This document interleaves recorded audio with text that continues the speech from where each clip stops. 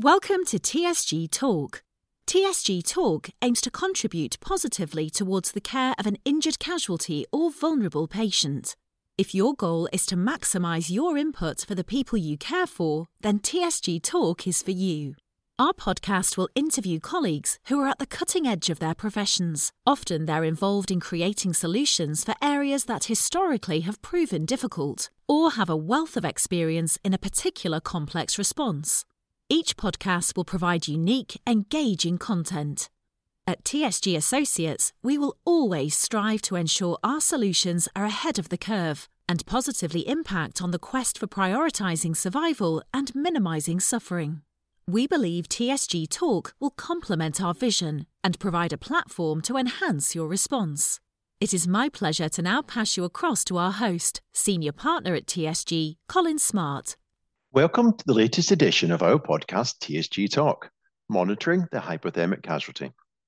How we prevent or manage hypothermia is a vitally important factor in our aim of maximising survival and minimising suffering. But how we monitor this condition accurately can be a challenge, especially in the austere environment. To talk to us through this important subject today is Abric O'Kelly. Abric has a wealth of experience in pre-hospital medicine and has recently provided excellent guidance on how we can achieve this successful monitoring. So good afternoon, Abric. It's fantastic to have you on TSG Talk. How are you doing today? Doing well. Thank you for the kind invitation. It's good to be here. No, it's an absolute pleasure, and it's wonderful to have you along. And I'm really looking forward to just really learning more about the subject and some of the solutions you've got to really move forward how we address monitoring hypothermia. But before we actually go into the subject tonight, could you just tell our listeners a little bit about your own background and experience, and then maybe a little bit more specifically how you got into a bit more of the detail of the hypothermia work that you've been doing? I am a former U.S. Army Green Beret. I got two passports, Irish and U.S., so I decided to go to the U.S. side for the military experience. And I spent 10 years as a Green Beret on the ODAs there. And after that, I popped over back to this side of the pond, and I started a nonprofit called the College of Remote and Offshore Medicine. We're based in Malta. We're a degree-granting institution. We've got doctorates and masters and bachelor's degrees focusing on austere medicine and the practice of healthcare in difficult environments. And we spend a lot of time thinking about how to improve outcomes in the remote and austere environments. And hypothermia is predominant in austere medicine. Even if you look at sub-Saharan Africa, it's 40 degrees Celsius out. You have a casualty, a traumatic casualty, and you're dealing with them, and you're sweating. You're just sweating bullets, and it's hot. That casualty is hypothermic because of the casualty. So hypothermia is everywhere. So this is a very important topic that we focus on in our nonprofit. Yeah, I think that makes a lot of sense. And certainly with the work that we've been carrying in hypothermia, I think the more we understand about it, the more you realize how important it is. And again, something I've become to realize happens more and more often is that you don't have to be in a cold climate in trauma to have hypothermia, do you? It's something we see a lot of, isn't it? Yeah, anywhere, any environment, yeah, you're going to have that problem. Yeah. So with that in mind, could you just really cover why you think addressing hypothermia is, maybe especially in trauma, is so important? Can you give us some of the background behind that, of the logic behind it? So hypothermia is not just an environmental injury; it's a traumatic injury as well. Trauma patients are at risk of hypothermia. It used to be the diamond of death until Ricky Ditzel came on, and he added one more. So now there's four problems, and one of them is hypothermia, as well as hypocalcemia, acidosis, and coagulopathy. But those four things just compound on each other, and if you do not deal with hypothermia, it will lead to hypocalcemia, acidosis, coagulopathy, which then adds to hypothermia and hypocalcemia and acidosis and coagulopathy, and you're spiraling down into to death, to the abyss. And so one thing that we can do pretty easily with no medical kit at all is address the hypothermia. So we need ALS level drugs and tools and cool guy stuff to have to deal with the hypocalcemia, acidosis, and coagulopathy. The hypothermia, that can be treated by anyone, anywhere, anytime. And isn't that interesting? And again, this backs up with some of the work we've been doing in the area as well. Is that it's a very low skill to intervene, isn't it? I should say some of the other areas we need to address, the coagulopathy, that's a big one for me this morning, and all the different changes in physiologies we're looking at can be a little bit more complex and quite higher scale. But you're right, keeping somebody warm is actually quite a low skill base, isn't it? It is, and it's a first aid skill, and it should be mastered at the basics level. And then as we get into more and more advanced training, as I'm a critical care paramedic, we still rely on those basic skills of warming the casualty. Mm-hmm. Yeah, no, it's fascinating stuff, and it's I can't agree more with what you're saying, that it's such a simple skill. But I don't know if you find it yourself. Certainly in the UK, some of our statistics of actually transporting casualties to definitive care, we both military and civilian, a lot of our casualties are transported cold, and the results aren't fantastic on the amount of people we take to definitive care in either a cold, stressed, or a hypothermic state. Did you find that that's consistent in other territories as well? It is definitely, and working as a paramedic in quite a few different countries, it's that whole scoop and run mentality is what's killing us. We're like, well, grand, I can see the hospital, right? Just scoop this guy up and take him there. We'll be there in 20 minutes. And I don't have to worry about wrapping the casualty. Well, that's wrong. That's killing people.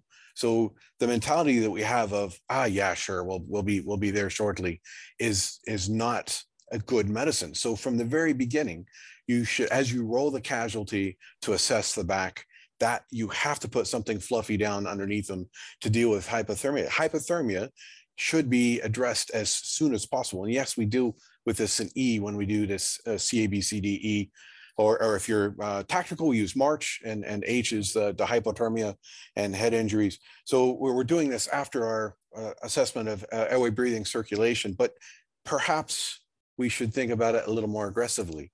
And if you can, get them wrapped up earlier than all the way down to the E assessment. Yeah, I think that's a fantastic point. And I know there's various papers out there. I haven't got them off to mind exactly to quote the papers in it, but they basically say it's an awful lot easier to prevent than it is to treat, isn't it? And I know one of the things that when I ever have to teach the subject, I almost describe of that initial, when you're doing that initial assessment, the heat of your casualty that the casualty's already got is a critical resource, and you shouldn't lose it. Because once you lose it, you're going to have to get it back again, and that's going to take a huge amount of energy. We know boiling kettles and creating heat takes lots of energy. Well, the body's going to take energy to make it. But so it's really interesting that you say that, and I think understanding if we lose that heat, it's going to be a really, really hard job to get it back again. So yeah, let's be more, maybe aggressive isn't the word, but let's be more focused to maintain what that patient's already got for us. I think it's a commodity for us, I think. Yes. One place I have seen the aggressiveness of dealing with hypothermia is working on the HEMS in Budapest. They wrap their stretcher, their scoop stretcher in bubble wrap, like tons of bubble wrap, like 3 meters, 4 meters of bubble wrap. And as we place the casualty on the stretcher, they immediately just wrap them up in bubble wrap and then tape it down. And it's a brilliant option. It's not the best by any means, but it's better than nothing. And I have not worked anywhere else where, even working in Alaska and Northern Canada, I've never seen an organization be as aggressive with hypothermia. Yeah, that's interesting. I've got a similar story in that. When I had a meeting with Helsinki Fire Department in Finland, and they were taking me through their disaster response equipment, and they were showing me various different stretchers, and it was really interesting how the fire chief said this to me, and he says, and of course you can see all of our stretchers are pre-insulated, and they all had neoprene sheets on them, and nice. And then I thought, Of course. And it seems so simple, doesn't it? To them, it was just like, it was cold in Finland, but even if it's not cold, you're going on an insulated base. And it's not something I'm going to have to do, because everything's arriving with an insulating capacity already integrated into it. So that's interesting that there is a couple of organizations realizing that it's actually integrated into their systems, isn't it? And it's not something to be thought about. It just happens. Yeah.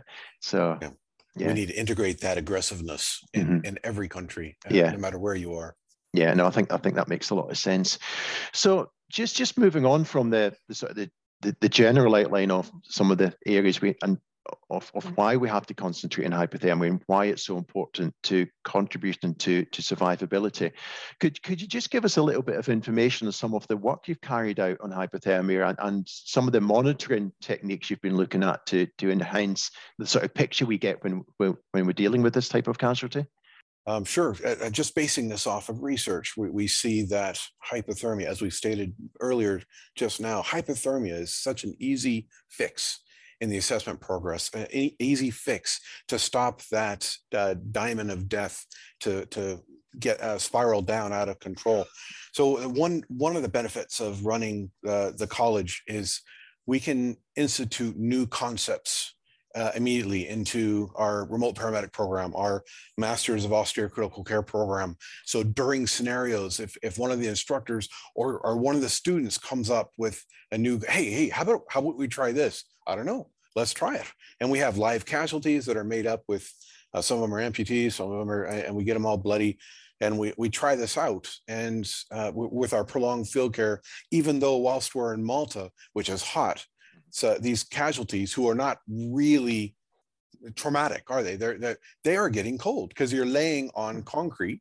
And my paramedics, my EMTs or docs who are in the master's program don't cop onto that fact. And being in the academic environment, we can look at current research and then try out new concepts, as well as come up with ways that work and don't work. And what I love about my job is I can have someone who's in a remote EMT program, doesn't know medicine, to save their life. They did their 100 hours of online. They're coming for the 6 days of classroom, and they're coming up with like weird things. I'm like looking at this casualty and like, who did this? What is this? The guy said, oh, I'm sorry. No, I did this. No, that's brilliant. Let's try this. And we'll scientifically, okay, this patient gets it this way. This patient gets the other.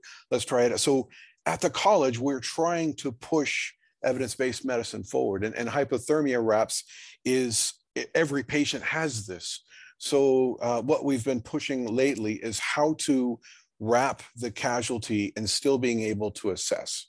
So we've come up with a pretty good way of getting all the kits and bits and bobs attached to the casualty, run up to the nape of the neck, so you don't have to continually unwrap the casualty when you do your assessments. And so far, we've had some pretty good results.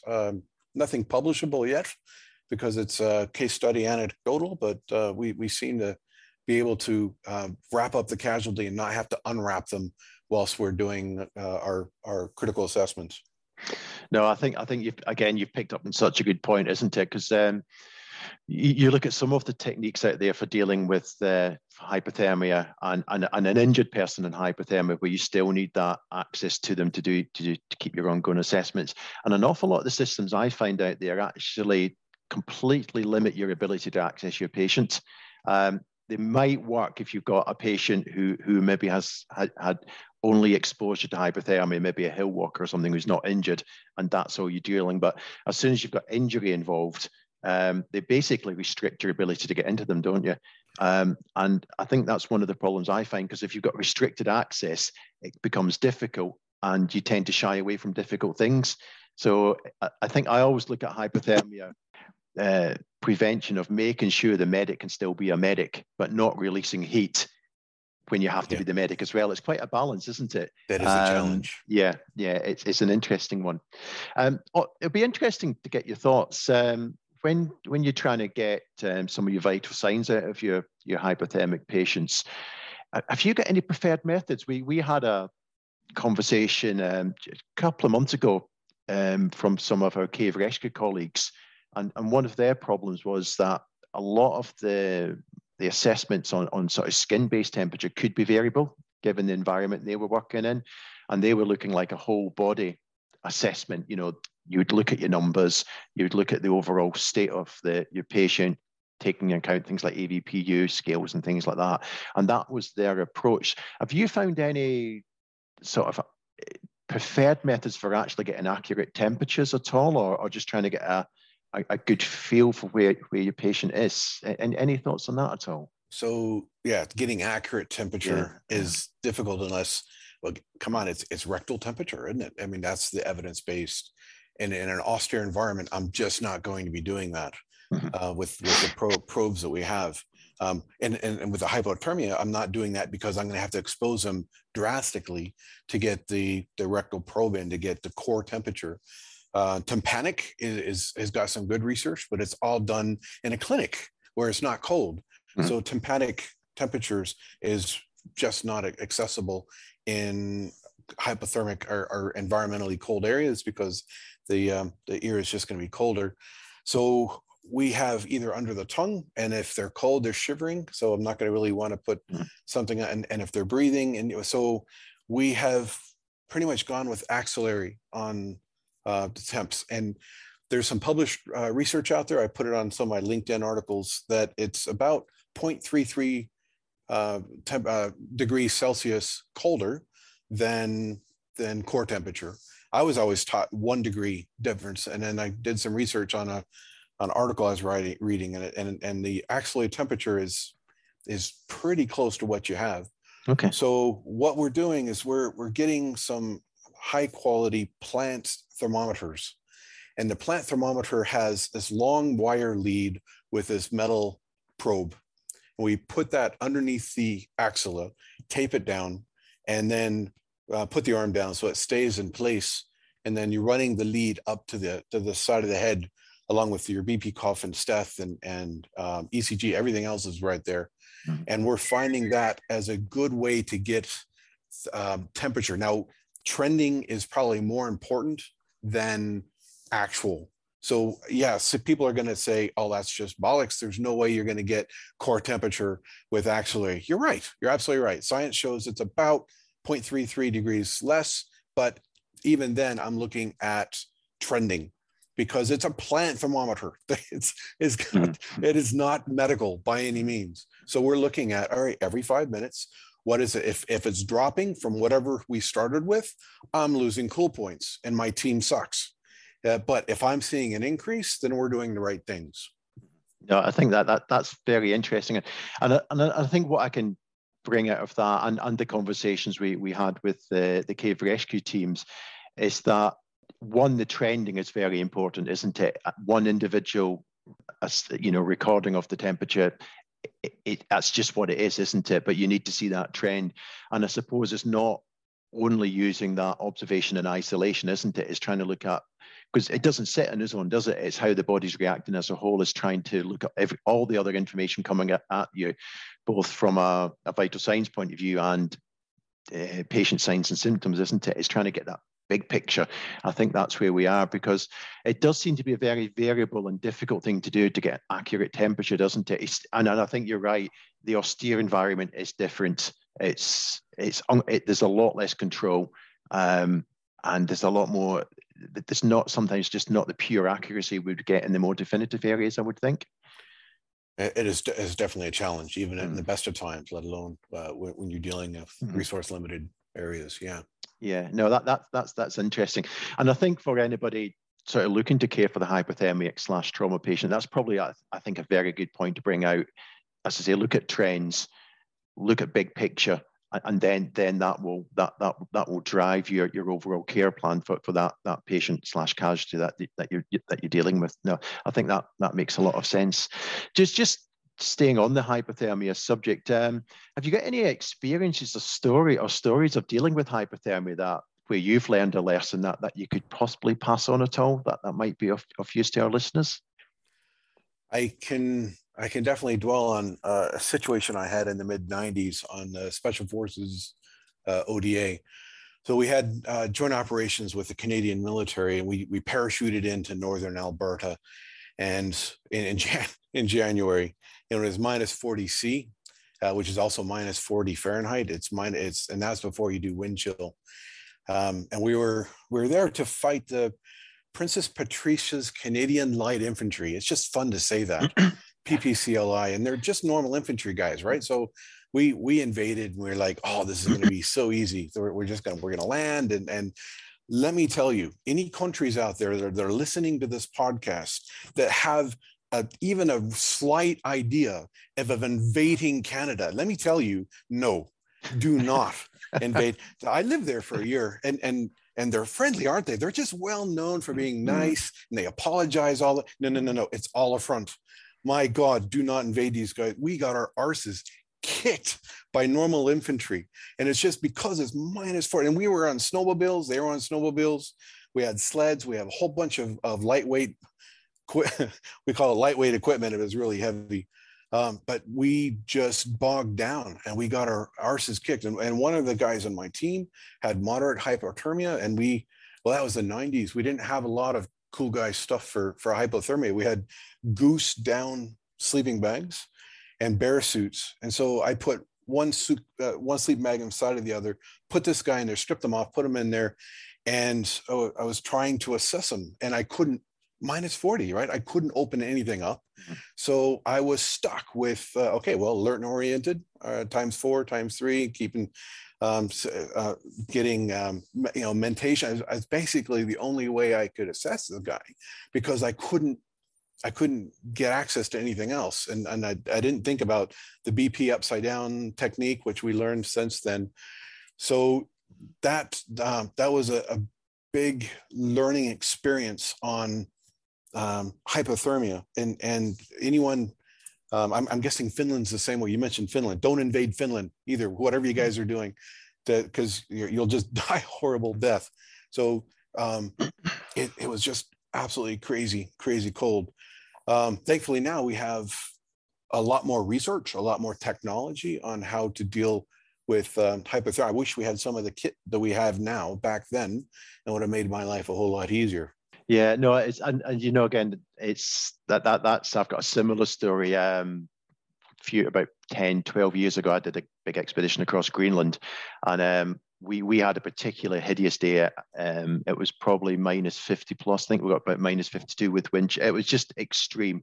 And again, we had one of our team members starting to go down with hypothermia. But what I found in that scenario, when you're dealing, and it doesn't always have to be that extreme, because these are ridiculous temperatures that not everybody has to visit. But it's just you're so limited about what you can perform as a human, because you cannot take your gloves off, and it's just everything becomes very, very difficult. So I think that makes a huge amount of sense, that when you're dealing with those in extremes, everything, the simplest thing becomes a challenge, doesn't it? And now you've got a patient with hypothermia that you need to address and reverse that condition. But what should be simple obviously becomes a bit more difficult, doesn't it? So a very, very, very interesting point. The big thing I suppose I learned from my experience in ultra extreme cold temperatures was you've got to get some sort of shelter up as quick as possible. That was my biggest learning. You can't do anything when you're outside, and if you do, you're going to lose. My biggest thing was we've got to get some environment that we can put some level of control in place. I don't know if that's something you've picked up with your experiences as well. Definitely, having a bothy shelter, or having any, like back then it was just ponchos. Mm-hmm. So having a poncho liner up is just helps a little bit anyway. Mm-hmm. And now technology has increased drastically. So now there's tons of different easy pop-up type of shelters that would make a profound bit of difference. Yeah, and I think that's probably something that we can feed back, is if you think you're going to get somebody who's going to be exposed to environment, what is your shelter option? Because if you don't have that, I think you're going to be fighting a losing battle. You've got to get them out of that environment pretty quickly, haven't you? Yeah, we have tons of bothy shelters in our classroom in Malta, which everyone snickers at when we're like, you're in Malta. Why are we teaching bothy shelters? Because it saves lives. It's, as you know, as soon as you get under there, something happens. I don't know, it's a mentality, or it actually does warm up super quickly. Well, which it does warm up super quickly, because after 15 minutes, you want out. It's just so muggy and moist in there. But so this is also something that should be taught at, and is taught at, the very basic level on birds. No, I think that makes a lot of sense. I mean, just then naturally moving on from that on points that we can provide to really assist people should they be dealing with hypothermia in isolation or linked with trauma. What would be maybe the sort of 3 key points that you would say, think about these, if you go into an area that you could be faced with this type of casualty, what would be the 3 big points that you would like to pass on? I think there's 3 different types of patient monitoring that you can do with your kit that would be helpful. So we talked about the plant thermometer, having a thermometer with a wired probe under the armpit. Second is running your stethoscope underneath your BP cuff and securing it with cling film to the arm, and then putting your BP cuff upside down, running your steth underneath the BP cuff, and then having everything led to the shoulder. And you can get your BP using that method, even though the steth is running underneath the BP. And the same with the 3-lead ECGs. So now the ECGs are so small nowadays that they should be on every kit. So you place your 3 or 4 leads and run the leads up to the shoulder. So now you have your temp, you have your BP, you have your ECG, all right there, right next to the shoulder, and you don't have to unwrap your casualty at all. Okay, no, that's clever and makes a lot of sense. Can you just explain a little bit about the BP cuff upside down? What's the logic behind that, and the stethoscope underneath it? Is that access and insulation we're looking for there? Is there any other logic behind that? It's just about the leads of the device. Normally they go down because you're by the side. Yeah. When you turn it upside down, the leads are going straight up the shoulder, and then the steth goes underneath. So it just keeps it in place. Okay. You don't have to put it underneath, but we always do, and we've never not been able to have full assessment using that way. That makes a lot of sense. So again, I suppose at that point you've got easier access to it, and one of the other things we're always looking for, it's secure, isn't it? So you don't have to keep faffing around to keep repositioning, which seems to make a lot of sense. That what strikes me on with that technique, it's so simple, but why don't we do it as standard? It's an interesting one, isn't it? Because it's something I've certainly never heard of, but as soon as you said it, it just makes an awful lot of sense, doesn't it? Yeah, and this is something we learned from one of our students. He's had him wrapped up and he had it upside down. I'm like, what the hell are you doing? What the? Oh, wait a minute. That's awesome. Yeah, no, very, very good point. And I'm certainly going to be taking that one on board on a personal level. Fantastic. No, that's excellent. Just as a final question for our pod tonight, and we ask this to everybody who all of our guests who come on the pod, and we get some really interesting answers. But if you were to pick one piece of medical equipment that you would always take with you, what do you think it would be? That's easy. It's ultrasound. Ultrasound. Always ultrasound. Right. Always.